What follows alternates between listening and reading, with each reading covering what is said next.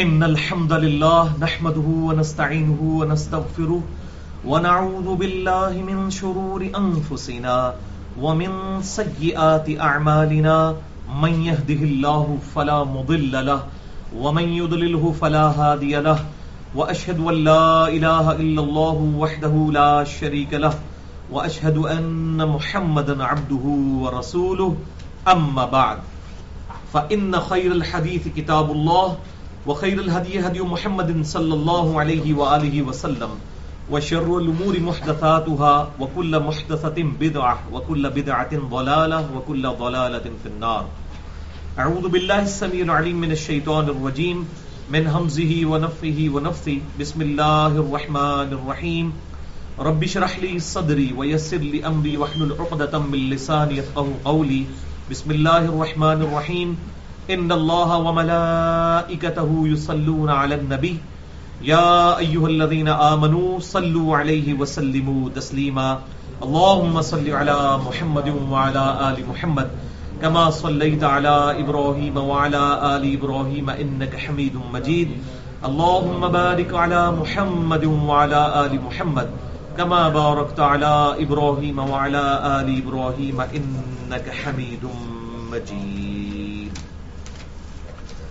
الحمدللہ آج 23 اپریل 2016 کو ہفتے کے دن قرآن کلاس نمبر 212 میں ہم انشاءاللہ تعالی سورہ مریم کا آغاز کریں گے. اب یہ جو دو کنزیکٹو صورتیں ہیں، سورہ مریم سورت نمبر 19 اور سورہ طٰہٰ سورت نمبر 20، یہ قرآن حکیم میں جو عربی لنگوسٹک ہے اس کے اعتبار سے یہ دو صورتیں جو ہیں وہ شاہکار ہیں. خصوصاً جو قرآن حکیم میں ایک ملکوتی غنا ہے، ڈیوائن میوزک، جیسا کہ سورہ الرحمن کے اندر بھی موجود ہے. الرحمن علم القرآن خلق الانسان. اس اعتبار سے جو قرآن حکیم میں عربی لنگوسٹک کے اعتبار سے جو صورتیں اہم ترین ہیں ان میں یہ دو صورتیں شامل ہیں، سورہ مریم اور سورہ طٰہٰ. سورہ مریم میں اللہ تعالیٰ نے مختلف انبیاء کرام علیہم السلام کے حالات کا ذکر کیا ہے، اور پرٹیکولرلی سیدنا زکریا علیہ السلام کے ذکر خیر سے شروع کیا ہے. پھر ان کو اللہ تعالیٰ نے معجزانہ طور پر جو بیٹا یحییٰ عطا فرمایا، اور پھر اس کے بعد حضرت مریم سلام اللہ علیہا ان کو بھی معجزانہ طور پر بیٹا عیسیٰ ابن مریم عطا فرمائے. اس کے بعد ابراہیم علیہ السلام کا ذکر ہے، اور پھر اللہ تعالیٰ نے توحید کے اوپر اس کو کنکلوڈ کیا ہے. پھر سورہ طٰہٰ میں ڈیٹیل کے ساتھ، جس طرح کہ سورہ یوسف میں بڑی ڈیٹیل کے ساتھ صرف ایک ہی پیغمبر کے حالات زندگی ہیں، سیدنا یوسف بن یعقوب بن اسحاق بن ابراہیم علیہم السلام. اسی طریقے سے سورہ طٰہٰ میں حضرت موسیٰ علی نبینا وعلیہ الصلوۃ والسلام کا ذکر خیر بڑی ڈیٹیل کے ساتھ آیا ہے. تو اللہ کا نام لے کر شروع کرتے ہیں. اعوذ باللہ من الشیطان الرجیم. بسم اللہ الرحمن الرحیم. کاف ہا یا عین صاد، یہ حروف مقطعات ہیں جو کہ اللہ تعالیٰ اور اس کے محبوب صلی اللہ علیہ وسلم کے درمیان ایک سمجھ لیں سیکرٹ کوڈ ہے. اس کا معنی جو ہے امت کو نہیں بتایا گیا، ان کو ہم اسی طریقے سے چھوڑتے ہیں. ذکر رحمت ربک عبدہ زکریا، یہ ذکر ہے آپ کے رب کی رحمت کا جو اس نے اپنے بندہ خاص زکریا پر فرمائی. یعنی نبی صلی اللہ علیہ وسلم پر حضرت زکریا علی نبینا وعلیہ الصلوۃ والسلام کے حالات پڑھ کر سنائے جا رہے ہیں کہ اب ہم آپ سے بیان کرتے ہیں کہ اللہ تعالیٰ کا ایک خاص بندہ زکریا گزرا ہے جس پر اللہ تعالیٰ نے خاص فضل و رحمت فرمایا تھا. اذ نادا ربہ نداء خفیہ، جبکہ انہوں نے بڑے چپکے سے دل ہی دل میں اپنے رب کے حضور دعا کی. قال ربی انی وہن العظم، اور دعا کیا کی؟ انی وہن العظم منی، کہ اے میرے رب میری ہڈیاں جو ہیں یہ کمزور ہو چکی ہیں، بوسیدہ ہو چکی ہیں، یعنی میں بالکل بڑھاپے کی عمر میں پہنچ چکا ہوں. واشتعل الرأس شیبا، اور میرا جو سر ہے یہ بالکل سفید ہو چکا ہے بڑھاپے کی وجہ سے. وَلَمْ أَكُمْ بِدُعَائِكَ رَبِّ شَقِيًّا، اور اے میرے رب میں کبھی بھی تجھ سے دعا کرنے کے بعد نامراد نہیں رہا، جب بھی میں نے تجھ سے مانگا تو نے مجھے عطا کیا. یہ میرے حالات و واقعات ہیں کہ میں بالکل بوڑھا ہو چکا ہوں، اور اتنا بوڑھا کہ میرا سر جو ہے وہ سفیدی سے چمک رہا ہے. تو اب وہ دعا کیا مانگنے جا رہے ہیں اس کی ڈیٹیل آگے آئے گی.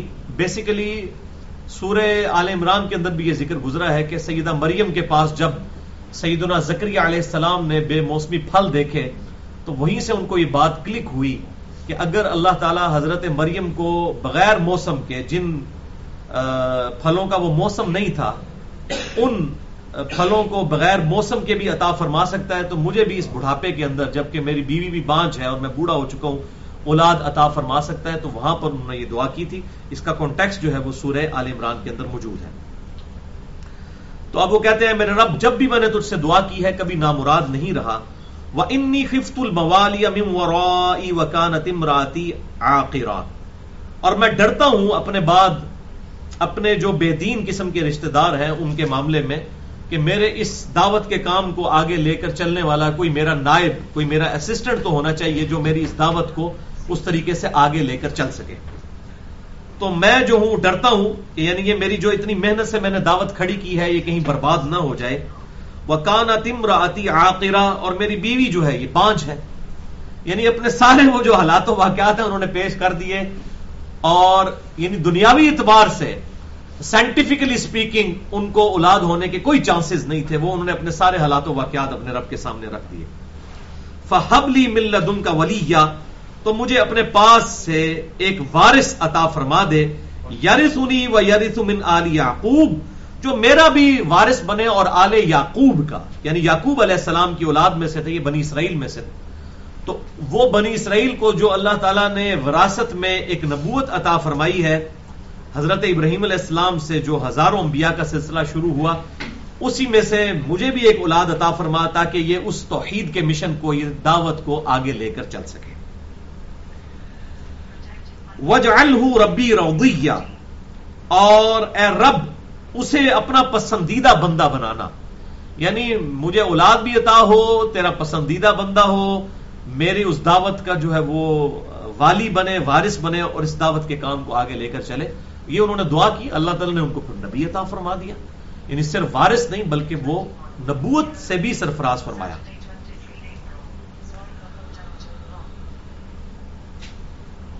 یا زکریا، اب اللہ تعالیٰ کی طرف سے حضرت زکریا علیہ السلام کے لیے جو ہے وہ پیغام آ رہا ہے. یا زکریا، اے زکریا، انا نبشرک بغلام، بے شک میں تمہیں خوشخبری دیتا ہوں ایک لڑکے کی، اسمہ یحییٰ، جس کا نام ہوگا یحییٰ. لم نجعل له من قبل سمیہ، اور ہم نے اس نام کا کوئی بھی شخص اس سے پہلے پیدا نہیں فرمایا. یہ ایک یونیک نام والا لڑکا تمہیں عطا فرما رہے ہیں، یحییٰ جس کا نام ہے. قال ربی انا یکون لی غلام، تو انہوں نے عرض کی کہ اے میرے رب مجھے لڑکا کیسے ہو سکتا ہے، میری کیسے اولاد ہو سکتی ہے. وَكَانَتِ امْرَأَتِي عَاقِرًا، جبکہ میری بیوی جو ہے وہ بانجھ ہے. وَقَدْ بَلَغْتُ مِنَ الْكِبَرِ عِتِيًّا، اور میں بڑھاپے کی بھی انتہا کو پہنچ چکا ہوں، اتنا بوڑھا ہو چکا ہوں کہ اب وہ جو مردانہ قوت ہے وہ میرے اندر اس طریقے سے نہیں رہی، اور میری بیوی بھی بانجھ ہے، وہ بھی بڑھیا ہو چکی ہے 80-90 سال کی، تو مجھے اولاد کیسے ہو سکتی ہے. اب یہ بڑی حیران کن بات ہے. ایک طرف تو وہ اپنے یہ معاملات میں دعا بھی کر رہے ہیں اس دعا کے دوران، اور یہ پیغمبر ہے، کوئی عام انسان نہیں ہے. مسلمان ہونے کی حیثیت سے ایک عام انسان کا بھی عقیدہ ہے کہ اللہ تعالیٰ کے لیے تو کوئی مشکل کام نہیں ہے. اب اللہ تعالیٰ ان کو خوشخبری بھی دے رہا ہے بیٹے کی، اس کے باوجود پھر وہ اپنا وہم نکالنے کے لیے بات کر رہے ہیں کہ مجھے اولاد کیسے ہوگی، میں بوڑھا ہو چکا ہوں، میری بیوی بھی بانجھ ہے. یہ بات ایک پیغمبر کے شان شان نہیں ہے. اور خدا نہ خواستہ یہی بات کسی بخاری اور مسلم کی حدیث میں آئی ہوتی تو منکرین حدیث فوراً اعتراض کرتے، دیکھو جی کتنی نان سینس باتیں بخاری اور مسلم میں لکھی ہیں کہ ایک نبی جو ہے وہ دعا کر رہا ہے اللہ سے اور اللہ اس کو بشارت دے رہا ہے، پھر بھی وہ اللہ سے آگے آرگومنٹ کر رہا ہے کہ اللہ میری تو بیوی بانجھ ہے، میں بوڑھا ہو چکا ہوں، میری اولاد. دیکھو جی یہ تو بخاری مسلم کی حدیثیں تو ہمیں یہ بتا رہی ہیں کہ نبیوں کو تو اللہ پہ یقین کوئی نہیں تھا. اب میں ان کو یہ منکرین حدیث کو پھکی دیتا ہوں کہ دنیا کی کس لغت کے تحت، کس لاجک کے تحت یہ حضرت زکریا علیہ السلام کا جو اللہ تبارک و تعالیٰ کے ساتھ یہ کمیونیکیشن ہے کہ میری بیوی جو ہے بانجھ ہو چکی ہے، جبکہ اللہ نے ان کو بشارت بھی دے دی ہے. اللہ کے لیے کوئی مشکل تھا یہ؟ تو اس سے پھر دوسرے نظریے کو سپورٹ ملتی ہے جو ہمارا نظریہ ہے کہ نبی چاہے کسی بھی مرتبے پر ہو بحیثیت انسان اس کے اندر وہی ساری چیزیں اٹیچ ہوتی ہیں جو انسان کے ساتھ ہوتی ہیں. انسان جو ہے ظاہر ہے کہ وہ اللہ تعالیٰ نے اس کی زندگی کو اسباب کے ساتھ جوڑا ہوا ہے. اسباب کی فکر ضرور ہوتی ہے, مسبب الاسباب پر نظر ہوتی ہے, لیکن ساتھ ہی ساتھ اسباب کے اوپر بھی سارے معاملات لے کے چلنے ہوتے ہیں. اس طریقے سے نہیں ہے کہ آپ بالکل جو ہے وہ جیسا کہ جامع ترمذی میں حدیث ہے کہ پہلے اونٹ کو باندھو پھر اللہ پر توکل کرو. اللہ پر توکل کرنے کا مطلب یہ نہیں ہے کہ آپ اسباب کو چھوڑ دیں. کیوں؟ اللہ تعالیٰ نے دنیا کو اسباب کے ساتھ جوڑا ہوا ہے. اب اگر کوئی شخص یہ کہے کہ میں اللہ کا ذکر کروں گا میری خود بخود پیاس بجھ جائے گی, تو کبھی نہیں بجھے گی. پیاس کو بجھنے کا ذریعہ اللہ تعالیٰ نے پانی کو بنایا. آپ بسم اللہ پڑھ کے اپنی بھوک ختم نہیں کر سکتے. بھوک کو مٹانے کا ذریعہ اللہ تعالیٰ نے گندم کو, یہ کھانے والی چیزوں کو بنایا. تو یہ بالکل فنیٹک سوچ ہے کہ آپ جو ہے وہ اسباب کو چھوڑ دیں.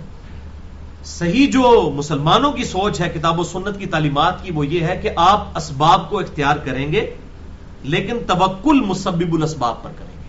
نہ تو اسباب کو ترک کرنا ہے اور نہ مسبب الاسباب سے نظر ہٹانی ہے. یہ دونوں چیزیں پیرلل میں لے کر چلنی ہیں. اور وہی چیز ہے کہ حضرت زکریا علیہ السلام اگرچہ پیغمبر تھے لیکن ان کو ساتھ ساتھ یہ بھی چیز پتا تھی کہ یہ ہے تو اتنا امپاسبل کام ہے. تو بحیثیت انسان ان کے دل میں یہ بات آئی کہ میں اللہ تعالیٰ سے مزید کلیریفیکیشن کر دوں گی یہ کس طرح ہوگا, یہ وارث مجھے ہی کیا عطا ہونا ہے یا کوئی اور میرا وارث بنایا جائے گا, کس طریقے سے مجھے وہ بچہ عطا ہوگا, کیا میرے ہی اپنے سلب سے یہ بچہ پیدا ہوگا یا کوئی اور بچہ مجھے عطا کیا جائے گا, کوئی اللہ تعالیٰ کی طرف سے بنا بنایا کوئی بچہ آسمان سے نازل ہو رہا ہے, یہ کیا معاملات ہونے والے. تو اب اللہ تعالیٰ نے اس کا جواب ارشاد فرمایا قال کذالک, اللہ تعالیٰ نے فرمایا اسی طرح ہو کر رہے گا.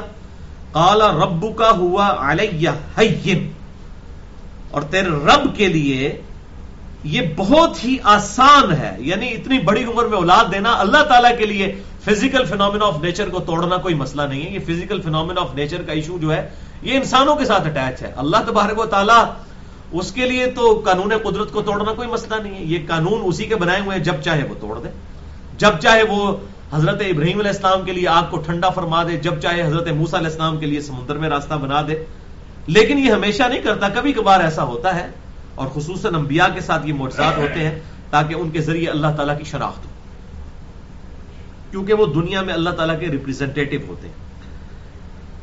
تو اللہ تعالیٰ فرمایا کہ یہ ہمارے لیے آسان ہے. وَقَدْ خَلَقْتُكَ مِن قَبْلُ وَلَمْ تَكُ شَيْئًا, اور اے زکریا اس سے پہلے ہم نے تجھے بھی تو پیدا کیا تھا جبکہ تو کوئی شے نہیں تھا, تیرا نام و نشان نہیں تھا, تو تجھے بھی تو ہم نے پیدا کیا نا. تو ہمارے لیے کوئی مشکل چیز ہے کہ بڑھاپے کی عمر میں کسی کو اولاد عطا فرمانا؟ جب تو کوئی شے نہیں تھا اس وقت ہم نے تجھے پیدا کیا.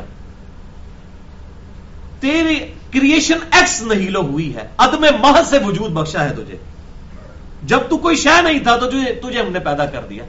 اب تجھے بڑھاپے میں اولاد عطا کرنا یہ ہمارے لیے کوئی مشکل کام نہیں ہے, ہمارے لیے تو بڑا آسان کام ہے. یہ فزیکل فینومینا آف نیچر تو دنیا کے دار جو دنیا کے لوگ ہیں یا دنیا کے سائنٹسٹ ہیں جو دنیا کے انٹلیکچوئلز ہیں ان کے لیے ایشوز ہیں, اللہ تعالیٰ کے لیے تو کوئی ایشو نہیں.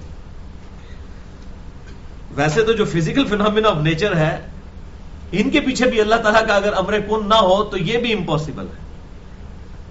ماں کے پیٹ میں بچے کی کس طرح پرورش ہوتی ہے, کس طرح یہ بچہ بن کے باہر آتا ہے, یہ اتنا بڑا کمپلیکس ایشو ہے کہ انسان سوچ نہیں سکتا. جو آلریڈی کام ہو رہے ہیں یہ بہت کمپلیکس ہے, اور ان ساری چیزوں کے پیچھے ایکسپلینیشن جو ہے وہ گاڈ ہے. God is the only explanation of all the physical phenomena in this universe. اللہ ہی ایکسپلینیشن ہے تمام فزیکل فینومینا آف نیچر جو دنیا میں ہو رہے ہیں, ان کے پیچھے خدا ہے, ہر فزیکل فینومینا کے پیچھے. تو جب چاہے ان کو توڑ بھی دے سکتا ہے. تو اللہ تعالیٰ نے تمہیں اس وقت بھی زکریا پیدا کیا جب تم کوئی قابل ذکر شے نہ تھے. قال رب اجعل لی آیہ, تو انہوں نے کہا اے میرے رب میرے لیے کوئی نشانی ٹھہرا دے. یعنی ابھی بھی مزید تسلی کر رہے ہیں کہ یا اللہ کوئی اس طرح کی فزیکل نشانی, یہ تو مجھے بشارت تو دے دی, لیکن کوئی ایسی نشانی میرے لیے ظاہر فرما دے کہ جب وہ نشانی ظاہر ہو تو مجھے پتا چل جائے کہ اچھا اب یہ, یعنی ان کو اب اس اعتبار سے بھی فکر پڑ گئی کہ یہ پریگنینسی کب ٹھہرے گی, کب بچہ ہوگا, یہ مجھے جو امید دلائی گئی ہے یہ کتنے سالوں بعد پوری ہو. بعض کا مطلب خوشخبری تو دے دی, ہو سکتا ہے 10 سال بعد پوری ہو. تو انہوں نے کہا یا اللہ میرے لیے کوئی جو ہے وہ آیا، کوئی نشانی، کوئی معجزہ مقرر فرما دے تاکہ مجھے اس مائل سٹون سے یہ بات پتہ چل جائے کہ اب میرے لیے یہ ڈیسیژن ہو گیا. قال آیتک الا تکلم الناس ثلاث لیال سویہ. تو اللہ تعالیٰ نے فرمایا تیرے لیے نشانی یہ ہے کہ تو بالکل صحیح اور سالم ہونے کے باوجود 3 راتوں تک لوگوں سے کلام نہیں کر سکے گا، یعنی زبان بند ہو جائے گی. حضرت زکریا علیہ السلام کی اللہ تعالیٰ نے 3 دن اور 3 راتوں کے لیے زبان بند فرما دی، یعنی قدرت کے باوجود وہ بول نہیں سکتے تھے، صرف اشاروں سے گفتگو کرتے تھے. جب ان پہ یہ کیفیت آئی تو یہ نشانی تھی کہ اب ان کی بیوی کے ہاں حمل ٹھہر چکا ہے حضرت یحییٰ علیہ السلام کے لیے. فخرج علی قومہ من المحراب. پس حضرت زکریا علیہ السلام ایک دن اپنی اس محراب سے باہر نکلے اپنی قوم کی طرف.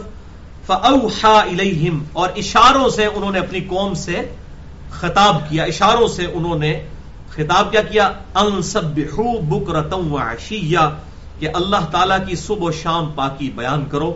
یعنی زکریا علیہ السلام کی زبان تو بند ہو گئی، وہ اپنی قوم کو ظاہر درس دیا کرتے تھے.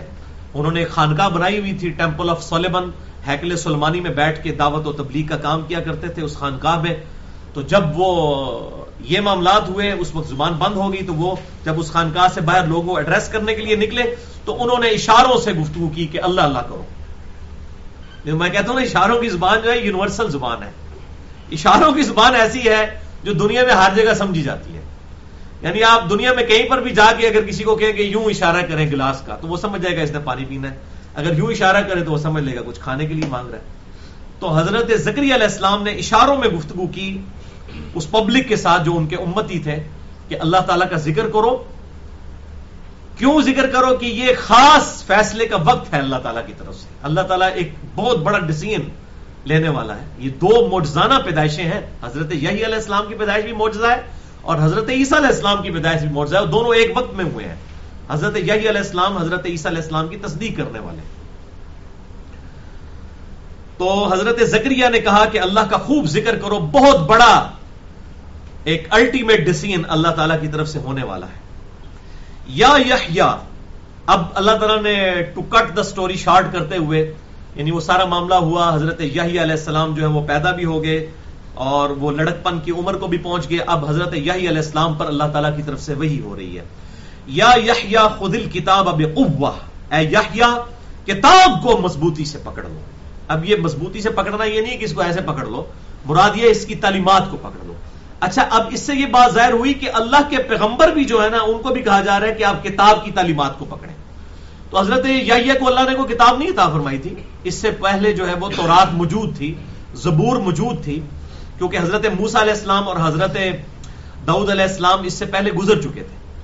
تو ایک پیغمبر کو بھی کہا جا رہا ہے کہ آپ بھی اس کتاب کو پکڑیں جو آپ کو وراثت میں ملی ہے. جو ہم بار بار کہتے ہیں کہ اس کتاب کو پکڑنا ہے تب ہم اللہ تک پہنچ سکتے ہیں، کہ حضرت یحییٰ علیہ السلام کو اللہ نے کوئی کتاب عطا نہیں فرمائی تھی، لیکن ان کو کہا کہ تم بھی اپنی کتاب کی پیروی کرو جو تم سے پہلے پیغمبروں کو دی گئی ہے. حضرت یحییٰ علیہ السلام کوئی رسول نہیں تھے، وہ نبی تھے. اللہ نے ان کو نبی بنایا تھا.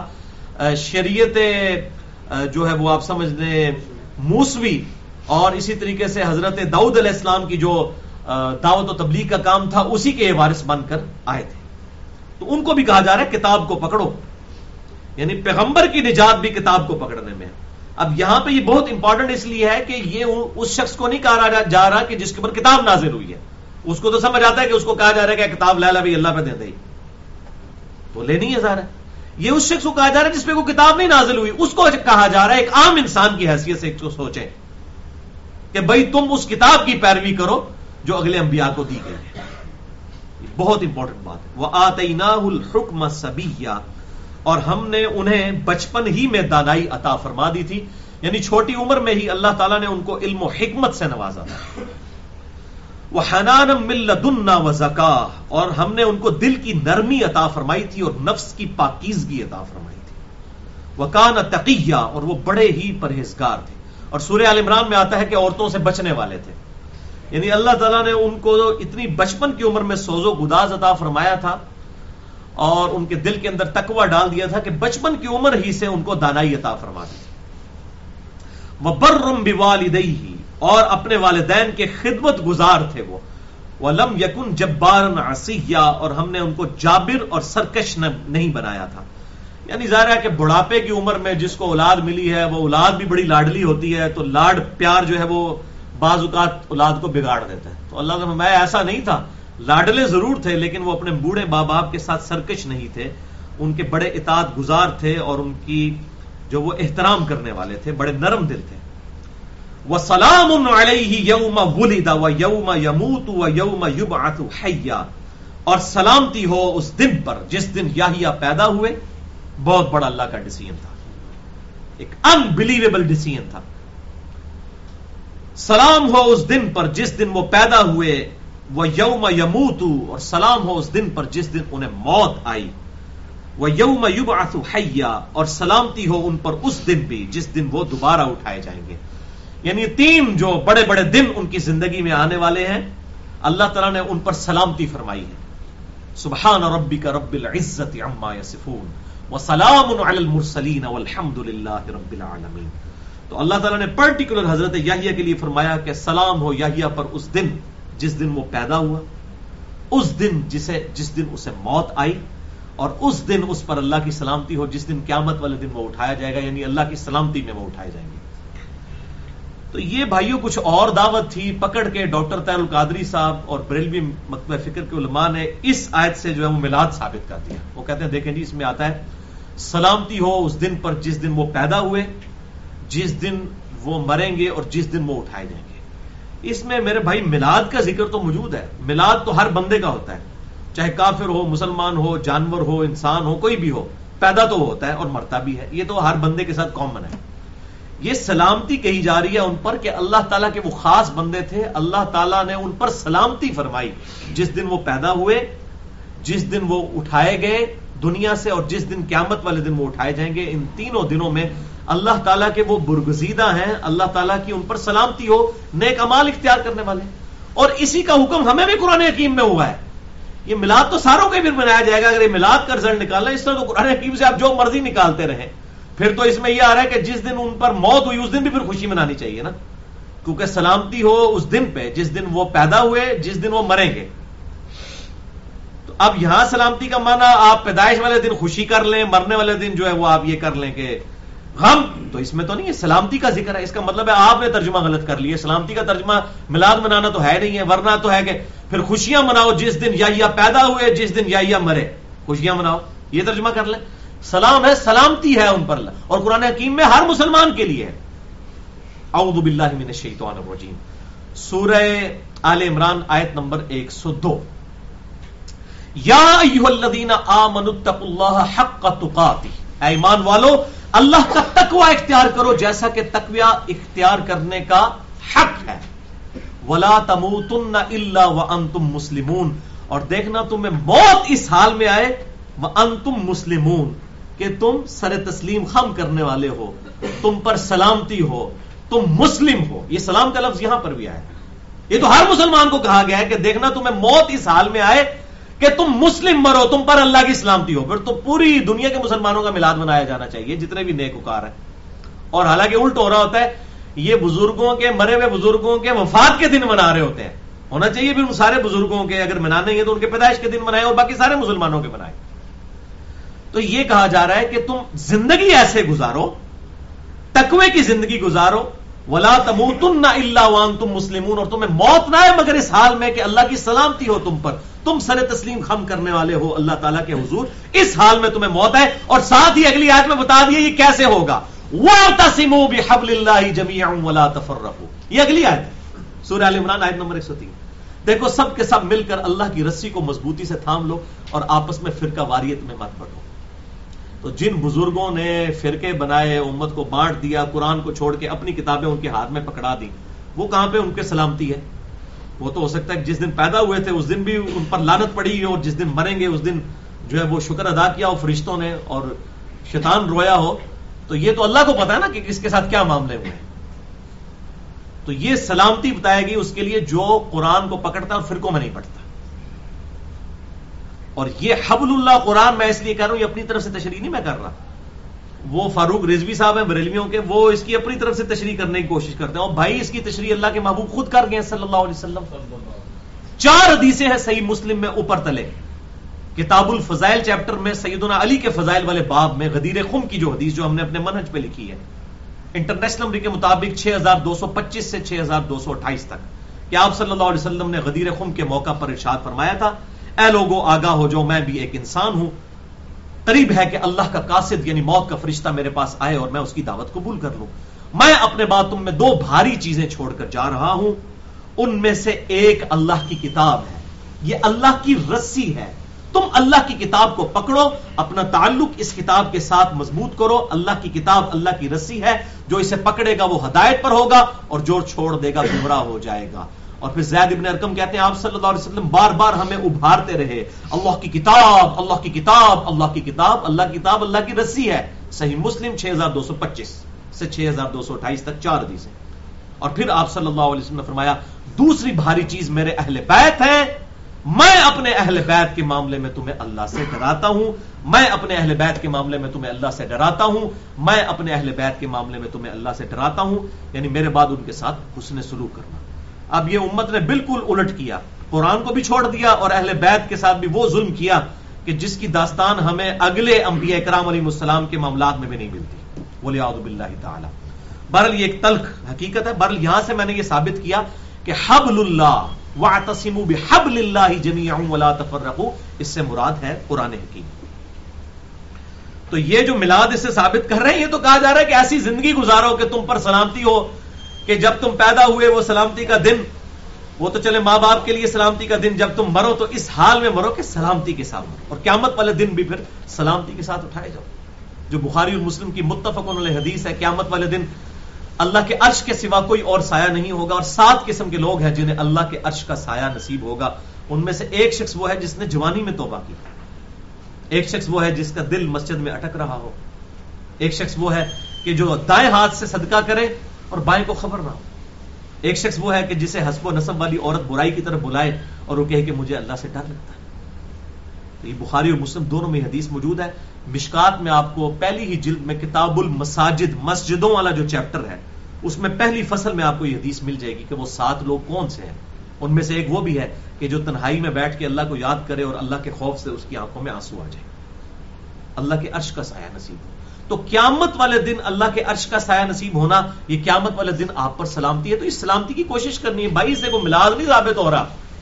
ڈاکٹر طلب قادری صاحب لوگوں کو دھوکہ دینا چھوڑ دیں. وَسَلَامٌ عَلَيْهِ يَوْمَ وُلِدَ وَيَوْمَ يَمُوتُ وَيَوْمَ يُبْعَثُ حَيًّا. اچھا، یہ معجزانہ پیدائش ہوئی حضرت یحییٰ علیہ السلام کی، اور پیرلل میں حضرت یحییٰ علیہ السلام کے جو والد تھے زکریا علیہ السلام، یہ خالو ہے سیدہ مریم کے. سیدہ مریم کی کفالت جو ہے اللہ تعالیٰ کی طرف سے معجزانہ طور پر حضرت زکریا کے سپرد ہوئی. اس کا ڈیٹیل ذکر سورہ آل عمران میں موجود ہے کہ انہوں نے قلمیں ڈالی اور جس کی قلم جو ہے وہ پانی کے بہاؤ کے اپوزٹ چلنا شروع ہو گئی تو وہ کفالت کرے گا زکریا کی، حضرت مریم کی. حضرت زکریا علیہ السلام کی جو قلم تھی وہ اپوزٹ سمت میں چلنا شروع ہوگی. اشارتاً قرآن میں صرف قلموں کا ذکر ہے، باقی ہمیں جو ہے وہ ڈیٹیل اس کی جو ہے وہ اسرائیلی روایات کے اندر ملتی ہے. تو زکریا علیہ السلام خالو بھی تھے سیدہ مریم کے اور پیر و مرشد بھی تھے. ظاہر اس خانقاہ کے متولی تھے.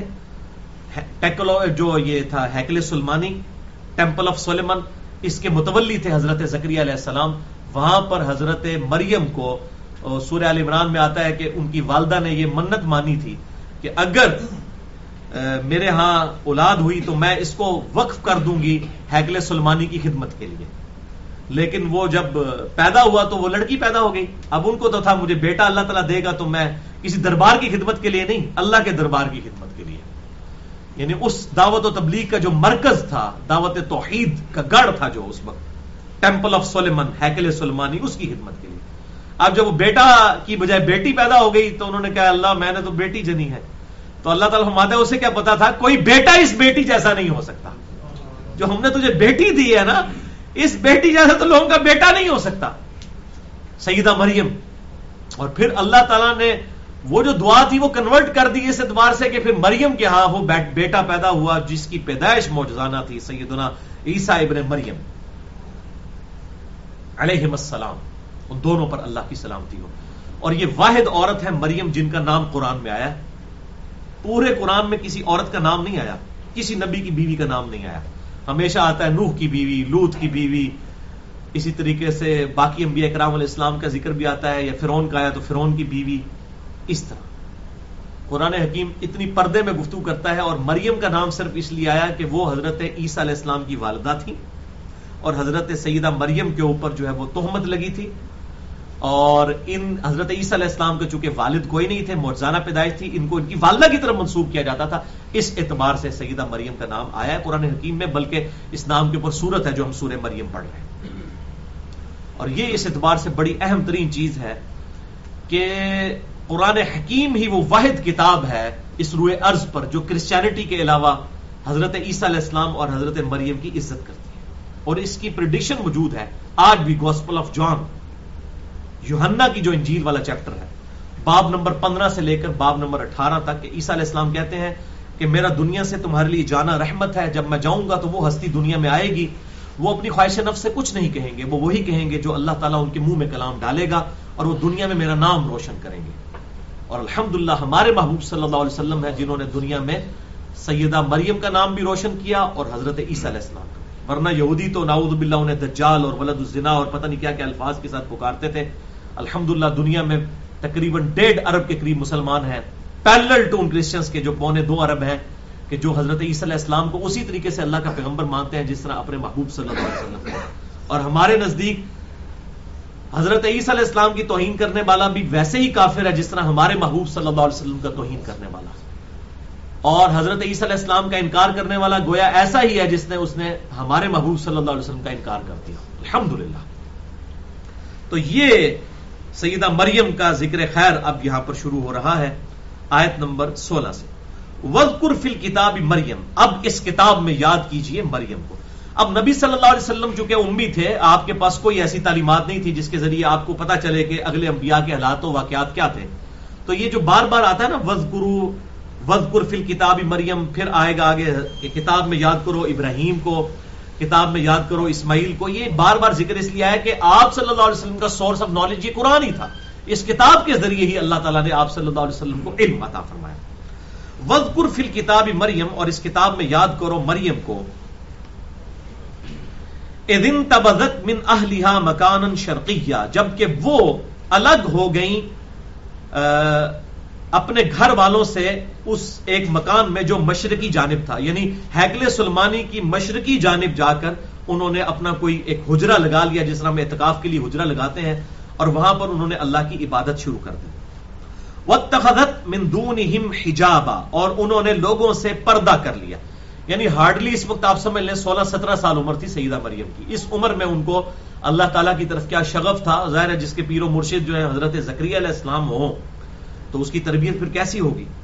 فَأَرْسَلْنَا إِلَيْهَا رُوحَنَا، تو ہم نے اس حجرے میں ان کے پاس حضرت جبرائیل علیہ السلام کو بھیج دیا، اپنے فرشتے کو.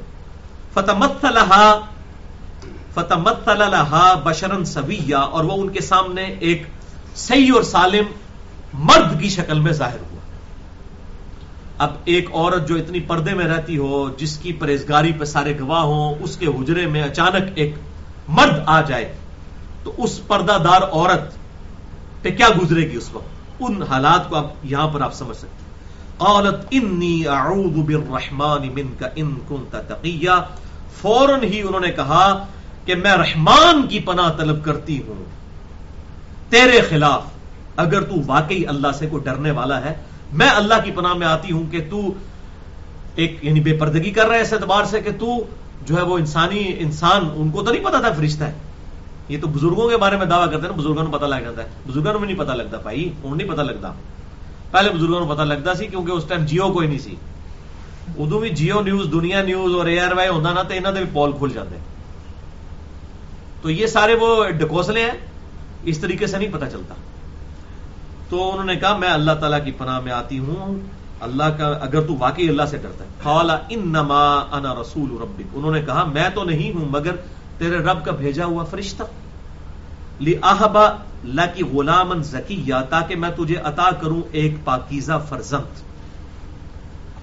یعنی حضرت جبرائیل علیہ السلام کو اللہ تعالیٰ نے ایک ذریعہ بنایا حضرت مریم تک جو ہے وہ حضرت عیسیٰ علیہ السلام کی ولادت کا. مراد یہ نہیں کہ نعوذ باللہ انہوں نے کو ان کے ساتھ اس طرح کا معاملہ کیا. اس کی ڈیٹیل جو اسرائیلی روایات میں ملتی ہے وہ تو انتہائی بےہودہ قسم کی ہے. یہاں پر تو صرف یہ ہے کہ انہوں نے آ کے بشارت دی ہے، تجھے عطا کروں سے مراد ہے بشارت. لیکن مسلمانوں میں ایک گروہ ہے جس نے کہا دیکھو جی یہ فرشتہ بھی بیٹے دیتا ہے تو بزرگ کیوں نہیں دے سکتے. اسی آیت کو لکھا ہوا ہوتا ہے انہوں نے پمفلٹوں کے اوپر. تو پھر میں اس میں پھکی دیتا ہوں کہ یہی وہ فرشتہ ہے جس نے نبی کو آگے قرآن دیا ہے. تو تم کو کہ آج بھی یہ فرشتے آتے ہیں اور آ کے وہ اللہ کی طرف سے وہی عطا فرما دیتے ہیں تاکہ ہم آپ کو غلام القادیانی کا بڑا بھائی ڈکلیئر کر دیں. چھوٹا بھائی نہیں، بڑا بھائی. تو یہ اس قسم کی، یہ تو اللہ تعالیٰ کی طرف سے ایک فرشتہ آیا ہے جو پیغام لے کر آیا ہے. عطا فرمانے والا تو اللہ کی ذات ہے. پیچھے بھی آپ سن چکے کہ اللہ تعالیٰ نے فرمایا، اب اس کے آگے بھی آئے گا کہ اللہ تعالیٰ نے عطا فرمایا. یہ تو بشارت لے کے آیا تھا، خوشخبری لے کے آیا تھا اور کچھ بھی نہیں تھا اس سے زیادہ.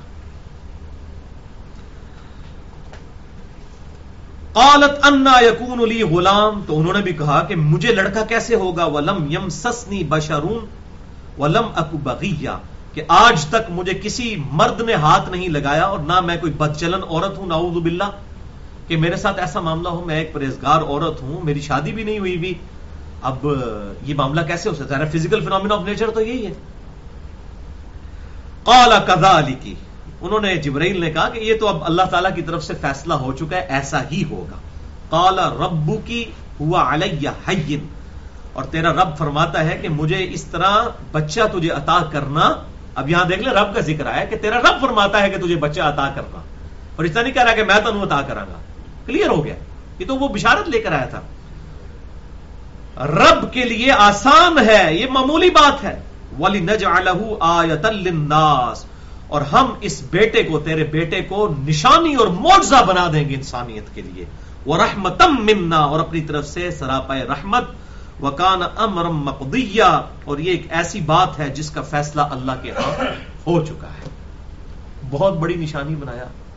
پھر یہ نشانی وہ انسانیت کے لیے پھر آپ سمجھ لیں ایک آزمائش بھی بن گئی کہ بغیر باپ کے جب پیدا ہوئے تو لوگوں نے پھر کہا کہ یہ اللہ کا بیٹا ہے. اللہ کی طرف سے خاص روح سورہ نساء میں، سورہ المائدہ میں آتا ہے. اللہ نے روح پھونکی تو لوگوں نے کہا دیکھا روح من ہو ہے، اللہ کی طرف سے روح ہے تو یہ اس کا باپ نعوذ باللہ اللہ ہے. تو یہ کرسچینٹی میں غلط عقیدہ آیا. تو میں اس میں ایک جملہ بولا کرتا ہوں کہ حضرت عیسیٰ علیہ السلام کی شخصیت واقعی اتنی غیر معمولی تھی کہ ان کے بارے میں اس طرح کے غلط عقیدے آ جاتے ہیں.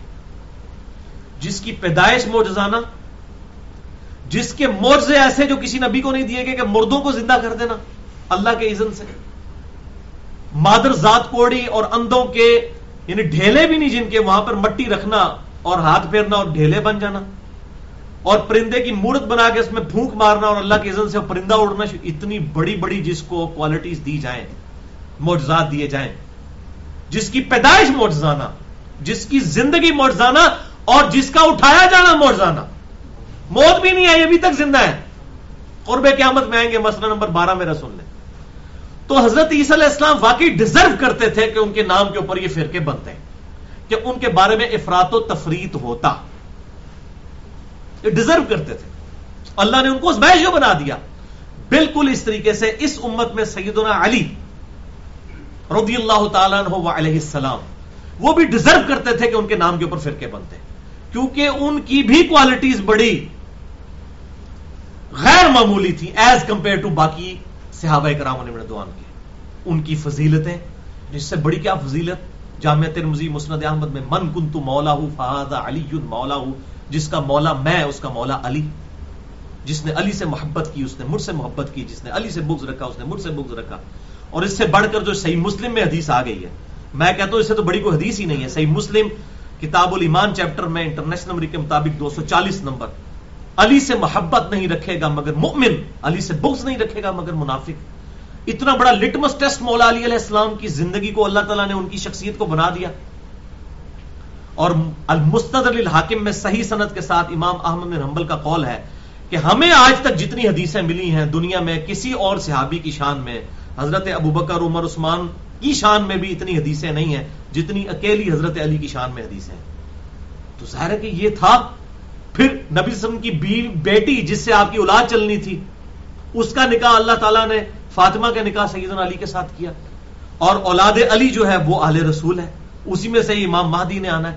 آپ یہ ساری چیزیں دیکھیں تو انسان پریشان ہو جاتا ہے. واقعی حضرت علی رضی اللہ تعالیٰ عنہ کی شخصیت اس قابل تھی کہ اس کے اوپر فرقے بنتے اور افراط و تفرید کا لوگ شکار ہوتے. ایک طرف ناسبی بن گئے جو ان کے دشمن ہو گئے, دوسری طرف رافضی بن گئے جنہوں نے غلو کیا. اور فضائل صحابہ احمد بن حنبل کی کتاب میں صحیح سند کے ساتھ 2 روایتیں موجود ہیں. ایک روایت کے الفاظ ہیں کہ سیدنا علی نے فرمایا کہ میری وجہ سے 2 فرقے گمراہ ہوں گے, اور دوسری روایت میں میری وجہ سے 2 فرقے دوزخ میں جائیں گے, ایک میری محبت میں غلو کر کے اور ایک میری دشمنی میں.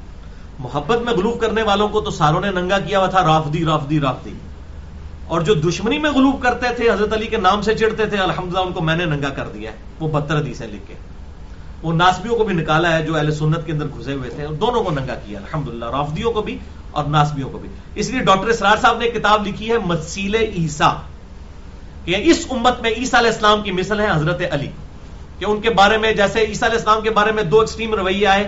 ایک طرف کرسچنز ہو گئے, انہوں نے خدا کا بیٹا کہہ دیا, اور دوسری طرف یہودی ہو گئے, انہوں نے کہا ولد الحرام نعوذ باللہ دجال ہے. یہاں پر بھی حضرت علی کے بارے میں 2 ایکسٹریم رویے ہو گئے. ایک طرف لوگوں نے کہا اس لیول تک ان کو آگے بڑھا دیا کہ بعض اوقات نبی صلی اللہ علیہ وسلم سے بھی شان بڑھا دی, اور دوسری طرف لوگوں نے ان کو نگیٹ کرنا شروع کر دیا, اور حضرت ابوبکر عمر کی تعریف کی آڑ میں اور حضرت معاویہ بن ابی سفیان کی غلطیوں کو چھپانے کی آڑ میں انہوں نے حضرت علی کو نگیٹ کرنا شروع کر دیا, حتیٰ کہ اس لیول تک ہے کہ یزید کو بھی رضی اللہ تعالیٰ عنہ کہنا شروع کر دیا, نعوذ باللہ من ذالک. تو یہ مسیل عیسیٰ ایک کتاب ہے ڈاکٹر اسرار صاحب کی, اس میں انہوں نے کہا کہ یہ دونوں فرقے جو ہیں وہ ایکسٹریمسٹ ہیں. تو یہاں سے مجھے آیا یہ یاد, تو یہ مجھ پہ ادھار تھا, کافی عرصے سے میں سوچ رہا تھا کہ کبھی موقع ملا تو یہ معاملہ بھی میں انشاءاللہ کلیئر کر دوں گا. تو حضرت مریم کو فرشتے نے کہا یہ اللہ کی طرف سے طے پا چکا ہے. فحملته فانتبذت به مکانا قصیا, پس وہ اس بچے کے ساتھ حاملہ ہو گئیں اور وہ قریب ہی دور کسی ایک جگہ پر ایک مکان پر چلی گئیں. ظاہر ہے کہ اب ان کی ظاہر ہے کہ وہ ایسی کنڈیشن نہیں تھی کہ وہ اب پبلک میں رہتی تو لوگوں نے پوچھنا تھا, تو وہاں سے وہ چھوڑ کر چلی گئیں. فَأَجَاءَهَا الْمَخَاضُ إِلَى جِذْعِ النَّخْلَةِ, پس لے آیا انہیں درد ذہ, یعنی وہ جو ان کو تکلیف تھی حمل کی, وہ لے آئی ان کو ایک کھجور کے تنے کے پاس. قالت یا لیتنی مت قبل هذا وکنت نسیا منسیا, اس وقت انہوں نے کھجور کے سوکھے تنے کو پکڑا اور پھر ان کو غم لاحق ہوا کہ اب میں کسی کو کیا منہ دکھاؤں گی, یہ معاملہ مطلب میں نے اولاد, میرے ہاں یہ بچہ پیدا ہو گیا, لوگ کیا میرے بارے میں باتیں کریں گے. تو اس وقت انہوں نے اس غم کے عالم میں کہا ہائے افسوس, کاش میں اس دن سے پہلے مر گئی ہوتی, میری زندگی میں یہ دن نہ آتا. اور میں نسیم منسیہ, بالکل نسیم منسیہ اس کو کہتے ہیں جس کو لوگ فراموش کر چکے ہوں, میں اس طرح کی ہو چکی ہوتی, اب میں کسی کو منہ کیا دکھاؤں گی. حالانکہ فرشتے کی بشارت موجود ہے, لیکن وہی بات میں جو کر رہا تھا کہ حضرت زکریا حالانکہ پیچھے وہ بشارت موجود تھی, پھر بھی انسان تو انسان ہوتا ہے نا, انسان کو ٹینشن تو ہو جاتی ہے. نبی صلی اللہ علیہ وسلم کو بھی اس طرح کی ٹینشن ہو جایا کرتی تھی. تو دنیا کو تو اللہ نے اسباب کے ساتھ جوڑا ہوا ہے, یہاں پر بھی اب ان کو ٹینشن ہوگی کہ میں کسی کو کیا منہ دکھاؤں گی. حالانکہ تسلی ہونی چاہیے تھی, فرشتے نے آ کے تو اللہ تعالیٰ خود سنبھالنے والا ہے, لیکن انسان جو ہے بہرحال اس کے ساتھ یہ کمزوری اٹیچ ہے کہ انسان ہر وقت کسی نہ کسی ایک اس چیز کے تلاش میں رہتا ہے. فناداها, اب جب وہ ٹینشن ہوئی تو اب دیکھ لیں اللہ کی طرف سے بشارت ہوئی. فناداها من تحتها, تو پکارا اس نے جو کہ اس وقت ان کے نیچے تھا. اب اس میں 2 معنی بنتے ہیں, یا تو فرشتے نے نیچے سے کسی دور کے مقام سے گھاٹی سے ان کو پکارا, یا اس نیچے والے سے مراد یہ ہے کہ ان کا بچہ جو پیدا ہوا جو انہوں نے گود میں اٹھایا ہوا تھا وہ بچہ بول پڑا کہ اماں جی ڈرنے کی کوئی ضرورت نہیں ہے. یہ دونوں طرف مانے جا سکتے ہیں, اور یہی وہ کانفیڈنس تھا کہ جب حضرت مریم آگے آتا ہے کہ وہ بنی اسرائیل کے بڑے بڑے پادریوں علماء کے پاس جب اپنے بیٹے کو لے کے گئیں تو انہوں نے پوچھا یہ کہاں سے آ گیا بچہ, تیرے تو پورے خاندان میں کوئی بدکار نہیں تھا, یہ تو بچہ کہاں سے اٹھا کے لے آئی ہے مریم, اے ہارون کی بہن. تو انہوں نے بچے کی طرف اشارہ کیا, ان کو یہ کانفیڈنس تھا کہ بچہ ہوتے بولے تو وہ بھی بولے گا. تو یہ چانس ہے کہ یہاں پہ حضرت عیسیٰ علیہ السلام ہی وہ بچپن میں بول پڑے. فناداها من تحتها, تو وہ پکارا جو نیچے تھا ان کے فرشتہ یا وہ بچہ, اللہ تحزنی, کہ مت غم کیجئے, قد جعل ربک تحتک سریا, تیرے رب نے بے شک تیرے لیے ایک نہر بہا دی ہے نیچے. وہزی الیک بجذع النخلہ, اور اس کھجور کے تنے کو ہلاؤ، یعنی اپنی طرف کھینچو. اب وہ سوکھا تنا تھا، اللہ کی طرف سے جنتی پھل اس میں سے گرنا شروع ہو گیا. تو ساقط علیکی رطبا جنیا، تم پر پکی ہوئی کھجوریں یہ گرائے گا یہ تنا. فکلی وشربی وقری عینا، اور یہ کھاؤ اور پیو اور اپنی آنکھیں ٹھنڈی کرو اپنی اس اولاد کو دیکھ دیکھ کر. فإما ترین من البشر احدا، اور جب کبھی کوئی انسان تم سے جو ہے وہ اس بچے کے بارے میں یا اس پورے ایشو کے بارے میں سوال کرے تو اس سے اشارے کے ساتھ گفتگو کرنا. فقولی انی نذرت للرحمن صوما، اور اس سے اشارے سے ہی گفتگو کرنا کہ میں نے رحمان کے لیے چپ کا روزہ رکھ لیا. یہ اگلی شریعتوں میں جائز تھا، ہماری شریعت میں تو جائز نہیں ہے. یعنی کہ اگر کوئی کہے تو اس کو بتا دو میں روزے سے، تاکہ گفتگو کرنی نہ پڑے. فلن اکلم اليوم انسیا، تو میں آج کے دن کسی سے گفتگو نہیں کروں گی. فآتت به قومها تحملہ، تو اب وہ بچہ اٹھا کر اپنی قوم کے پاس آئی. ظاہر الٹیمیٹلی تو انہوں نے آنا ہی تھا نا گھر واپس. اب آپ امیجن کریں کہ ان پہ کتنا مشکل وقت تھا. تو بچہ اٹھائے ہوئے اپنی قوم کے پاس آئیں. قالوا یا مریم، تو انہوں نے کہا اے مریم لقد جئت شیئا فریا، اے مریم کتنا برا کام ہے جو تو نے کیا. یا اخت ہارون، اے ہارون کی بہن، ما کان ابوک امرأ سوء وما کانت امک بغیہ، نہ تو تیرا باپ کوئی برا آدمی تھا، نہ تیری کوئی ماں بدچلن تھی، نعوذ باللہ کوئی باغی تھی. یہ تو نے کیا کام کیا؟ اتنے نیک ماں باپ کی اولاد ہو کے اور یہ تو نے کیا حرکت کی ہے؟ اب یہ بڑا مشکل وقت تھا. یہاں پر انہوں نے کہا کہ ہارون کی بہن، اس کے بارے میں اب دو قول ملتے ہیں. اسی کانٹیکسٹ میں ایک صحیح مسلم میں حدیث ہے انٹرنیشنل نمبر کے مطابق 5598 کہ مغیرہ ابن شعبہ رضی اللہ تعالیٰ عنہ کہتے ہیں کہ نجران کے عیسائیوں نے مجھ پر اعتراض کیا کہ حضرت ہارون کا زمانہ تو بہت پہلے کا ہے، تو حضرت مریم، حضرت ہارون تو حضرت موسیٰ کے بھائی تھے، تو یہ قرآن میں یہ فالٹ موجود ہے کہ قرآن کہتا ہے کہ حضرت مریم کو کہ اے ہارون کی بہن.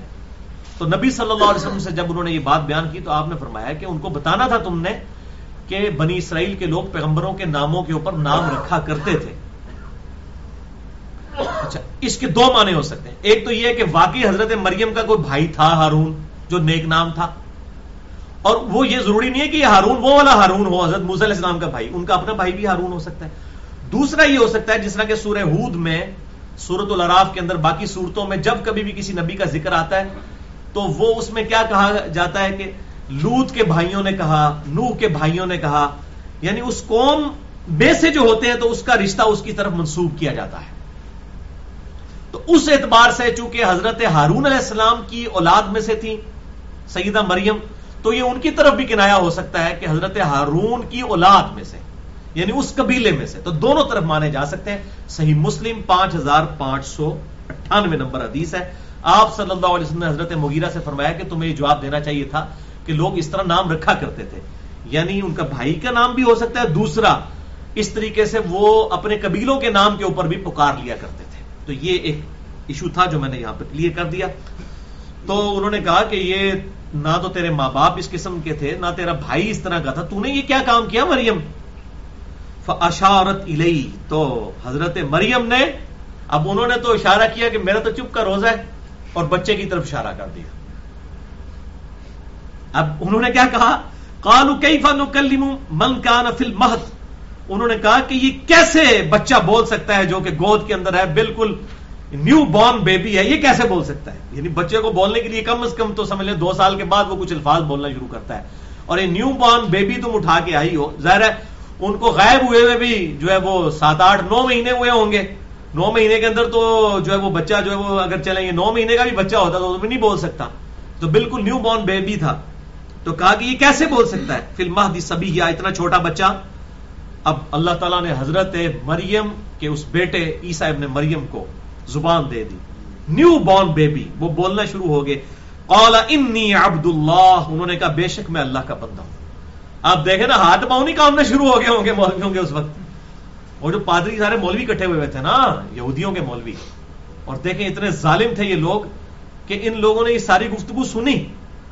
اور یہی عیسیٰ جب 25 سال کے ہو کر دعوت و تبلیغ کا کام شروع کیا یہی کہنا شروع ہو گیا تیرا تو باپ ہی کوئی نہیں ہے، نعوذ باللہ من ذالک. یعنی انسان ہٹ درمی میں اتر آئے نا تو پھر یہی حالت ہوتی ہے. یعنی یہ ہمارے ساتھ بھی اس طرح ہی ہوتا ہے. جب آپ کسی فرقے میں رہتے ہیں اس وقت تک ٹھیک ہے، یعنی جب تک میں بریلوی تھا اس وقت ہم عاشقان رسول تھے. جب ہم ریورٹ ہوئے کہنے لگے قادیانی سی جی دیکھو نا مرزا آتا ہے. تو اچھا اس کا مطلب جب میں 10 سال تک سبز پگڑی باندھتا رہا تو اس وقت میں قادیانی تھا، یعنی یہ سبز پگڑی والے قادیانی ہیں سارے، نعوذ باللہ. تو اس طریقے سے نا وہ پھر الفاظ استعمال کرنا شروع کر دیتے. اس طریقے سے دیوبندیوں نے بھی کیا، اہل حدیثوں نے کہا رافضی ہو گیا، رافضی ہو گیا. وہ امام شافعی کو بھی ان کے بڑوں نے رافضی کہا، ہمیں بھی کہا. تو ظاہر ہے کہ پھر امام شافعی رحمۃ اللہ علیہ کے لیول کی جب تو کوئی دعوت پیش کرے گا تو اس پہ اس قسم کا فتویٰ تو آئے گا.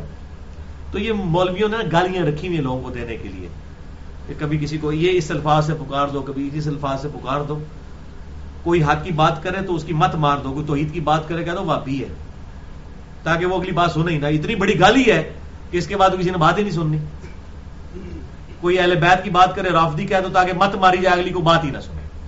تو یہ ٹوٹکے ہیں. تو اب یہی مولوی تھے جنہوں نے حضرت عیسیٰ علیہ السلام کو دیکھا، یا کم از کم چلے ان کی اولاد بھی ہو تو وہ انہوں نے تو صحیح سند کے ساتھ اپنی اولاد کو بھی ٹرانسفر کیا کہ عیسیٰ علیہ السلام کو ہونا تو چاہیے تھا، سارے یہودی حضرت عیسیٰ علیہ السلام کی دعوت قبول کر لیتے. لیکن حالت یہ تھی کہ قتل کرنے کی سازش کی، اللہ تعالیٰ نے زندہ آسمانوں پہ اٹھایا. یہی بنی اسرائیل تھے. تو جب کسی کی مت ماری جائے اور تعصب پر آ جائے، اتنا حق واضح ہو تب بھی نہیں قبول کرتا. تو ہمارے نبی صلی اللہ علیہ وسلم کو انہوں نے کہا یہودیوں نے قبول کرنا تھا. انہوں نے تو اپنے یہودی پیغمبر حضرت عیسیٰ علیہ السلام جو یہودی تھے، یہودی النسل تھے، بنی اسرائیل میں سے تھے، ان کو نہیں قبول کیا. قال انی عبد اللہ، انہوں نے کہا بے شک میں اللہ کا بندہ ہوں. آتانی الکتاب، مجھے اللہ نے کتاب دی ہے. وجعلنی نبیا، اور نبی بنا دیا. یہ اب اللہ کی حکمت ہے، کسی کو پنگھوڑے میں مبوس کر دے، کسی کو 40 سال بعد. نبی پیدائشی پیغمبر ہی ہوتا ہے، جب اللہ سے چاہتا ہے اسے مبوس فرماتا ہے، اللہ کی حفاظت میں ہوتا ہے. اس پہ میں الگ سے لیکچر مسئلہ نمبر 88A اور B دے چکا ہوں. عصمت انبیاء کے عقیدے پہ شبہات کا تحقیقی جائزہ، تقریباً 4 گھنٹے کی گفتگو ہے اہل سنت پاک.com پر. اس میں نے ڈیٹیل سے یہ بات بتائی. وجعلنی مبارکن اینما کنت، اور مجھے مبارک بنایا ہے جہاں کہیں بھی میں جاؤں. برکت اللہ کی ساتھ اسپیشل پروٹیکشن میرے ساتھ جائے گی. وأوصانی بالصلاۃ، اور مجھے وصیت کی ہے کہ میں نماز قائم رکھوں. دیکھو چھوٹے سے بچے کو ایسے جناب بڈھے ہو جاتے ہیں، انہوں نے دسنا پڑتا بھائی نماز پڑھو. والزکاۃ، اور زکات دوں. ما دمت حیا، جب تک میں زندہ رہوں نماز پڑھوں اور زکات دوں. وبرم بوالدتی، اور مجھے خدمت گزار بنایا ہے اپنی ماں کا. ولم یجعلنی جبارا شقیا، اور مجھے جابر اور بدبخت نہیں بنایا کہ میں بدتمیزی کروں اپنی ماں کے ساتھ. والسلام علی یوم ولدت، سلام ہو اس دن پر جس دن میں پیدا ہوا. ویوم اموت، اور جس دن میں مروں گا. یعنی ابھی تو زندہ اٹھائے گئے، الٹیمیٹلی انہوں نے مرنا ہے. مسئلہ نمبر 12 میرا ریکارڈ ہے. ہر شخص کو موت آنی، جب سیکنڈ ڈسینڈنگ ان کی ہوگی تو پھر یہ ان پہ موت بھی آئے گی. وَيَوْمَ أُبْعَثُ حَيًّا، اور جس دن میں اٹھایا جاؤں گا. اس سے بھی میلاد ثابت کرتے ہیں، وہ پہلے ہی میں نے اس کے اوپر ڈیٹیل سے گفتگو کر دیا آج ہی کہ یہ میلاد نہیں ثابت ہوتا، یہ تو سلامتی کی بات ہو رہی ہے.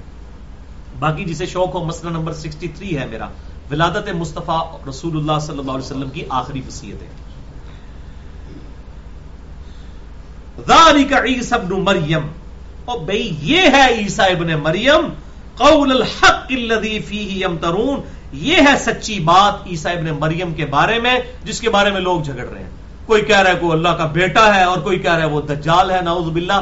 نہ یہودی صحیح کہہ رہے ہیں، نہ عیسائی صحیح کہہ رہے ہیں.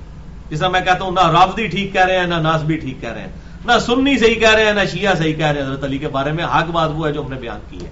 یہاں پہ بھی اللہ تعالیٰ فرما رہا ہے کہ یہ دونوں فرقے جو ہیں وہ گمراہی کا شکار ہو چکے ہیں، یہ دونوں ایکسٹریمز پہ جا چکے ہوئے ہیں. حق بات عیسیٰ ابن مریم کے بارے میں یہ ہے.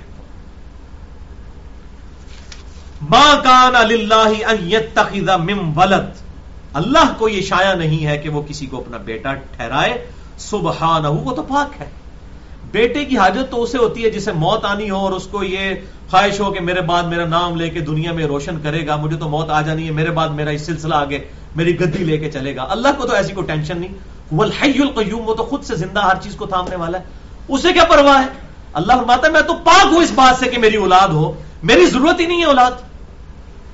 یعنی یہ کرسچنز کا رد ہو رہا ہے کہ عیسیٰ علیہ السلام اللہ کے بیٹے نہیں ہیں. اذا قضى امرا فانما يقول له كن فيكون، جب وہ کبھی کسی چیز کا ارادہ فرماتا ہے تو بس وہ اتنا ہی کہہ دیتا ہے کہ ہو جا، وہ ہو جاتی ہے. اللہ تعالیٰ کا ایک امر کن ہے جس نے عیسیٰ علیہ السلام کو پیدا فرمایا. وَإِنَّ اللَّهَ رَبِّي وَرَبُّكُمْ فَاعْبُدُوهُ، اور بے شک اللہ ہی میرا بھی پروردگار ہے اور تمہارا بھی اسی کی پرستش کرو. اب یہ ہو سکتا ہے نبی صلی اللہ علیہ وسلم کی مبارک زبان سے کہلوایا جا رہا ہے، اور عین ممکن ہے کہ حضرت عیسیٰ علیہ السلام کا خطبہ پھر یہاں سے دوبارہ سٹارٹ ہو رہا ہے کہ عیسیٰ علیہ السلام نے ساتھ یہ بھی کہا کہ اللہ ہی میرا بھی پروردگار ہے، تمہارا بھی اس کی عبادت کرو. ھذا صراط مستقیم، یہ ہے سیدھا راستہ. اور یہ کرسچینٹی اور یہودیوں کے عقائد کے اوپر میرا مسئلہ نمبر 90 ریکارڈ ہے، جس میں نے قرآن حکیم سے کراس ریفرنس کے طور پر تمام آیات پیش کی ہیں. کرسچینٹی اور جوئزم کے جو عقائد اور نظریات کو قرآن حکیم نے باطل جو ثابت کیا ہے دلائل کے ساتھ، وہ مسئلہ نمبر 90 ہے اہل سنت پاک.com پر. ھذا صراط مستقیم، یہ ہے بالکل سیدھا راستہ. فاختلف الاحزاب من بینہم، پھر کئی گروہ اس معاملے میں اختلاف کرنا شروع ہو گئے. یعنی یہودیوں نے ایک ایکسٹریم اختیار کر لی، عیسائیوں نے دوسری ایکسٹریم اختیار کر لی. اللہ نے حق بات بتا دی ہے. فویل للذین کفروا من مشہد یوم عظیم، پس ہلاکت ہے ایسے لوگوں کے لیے، ایسے کافروں کے لیے اس دن کی حاضری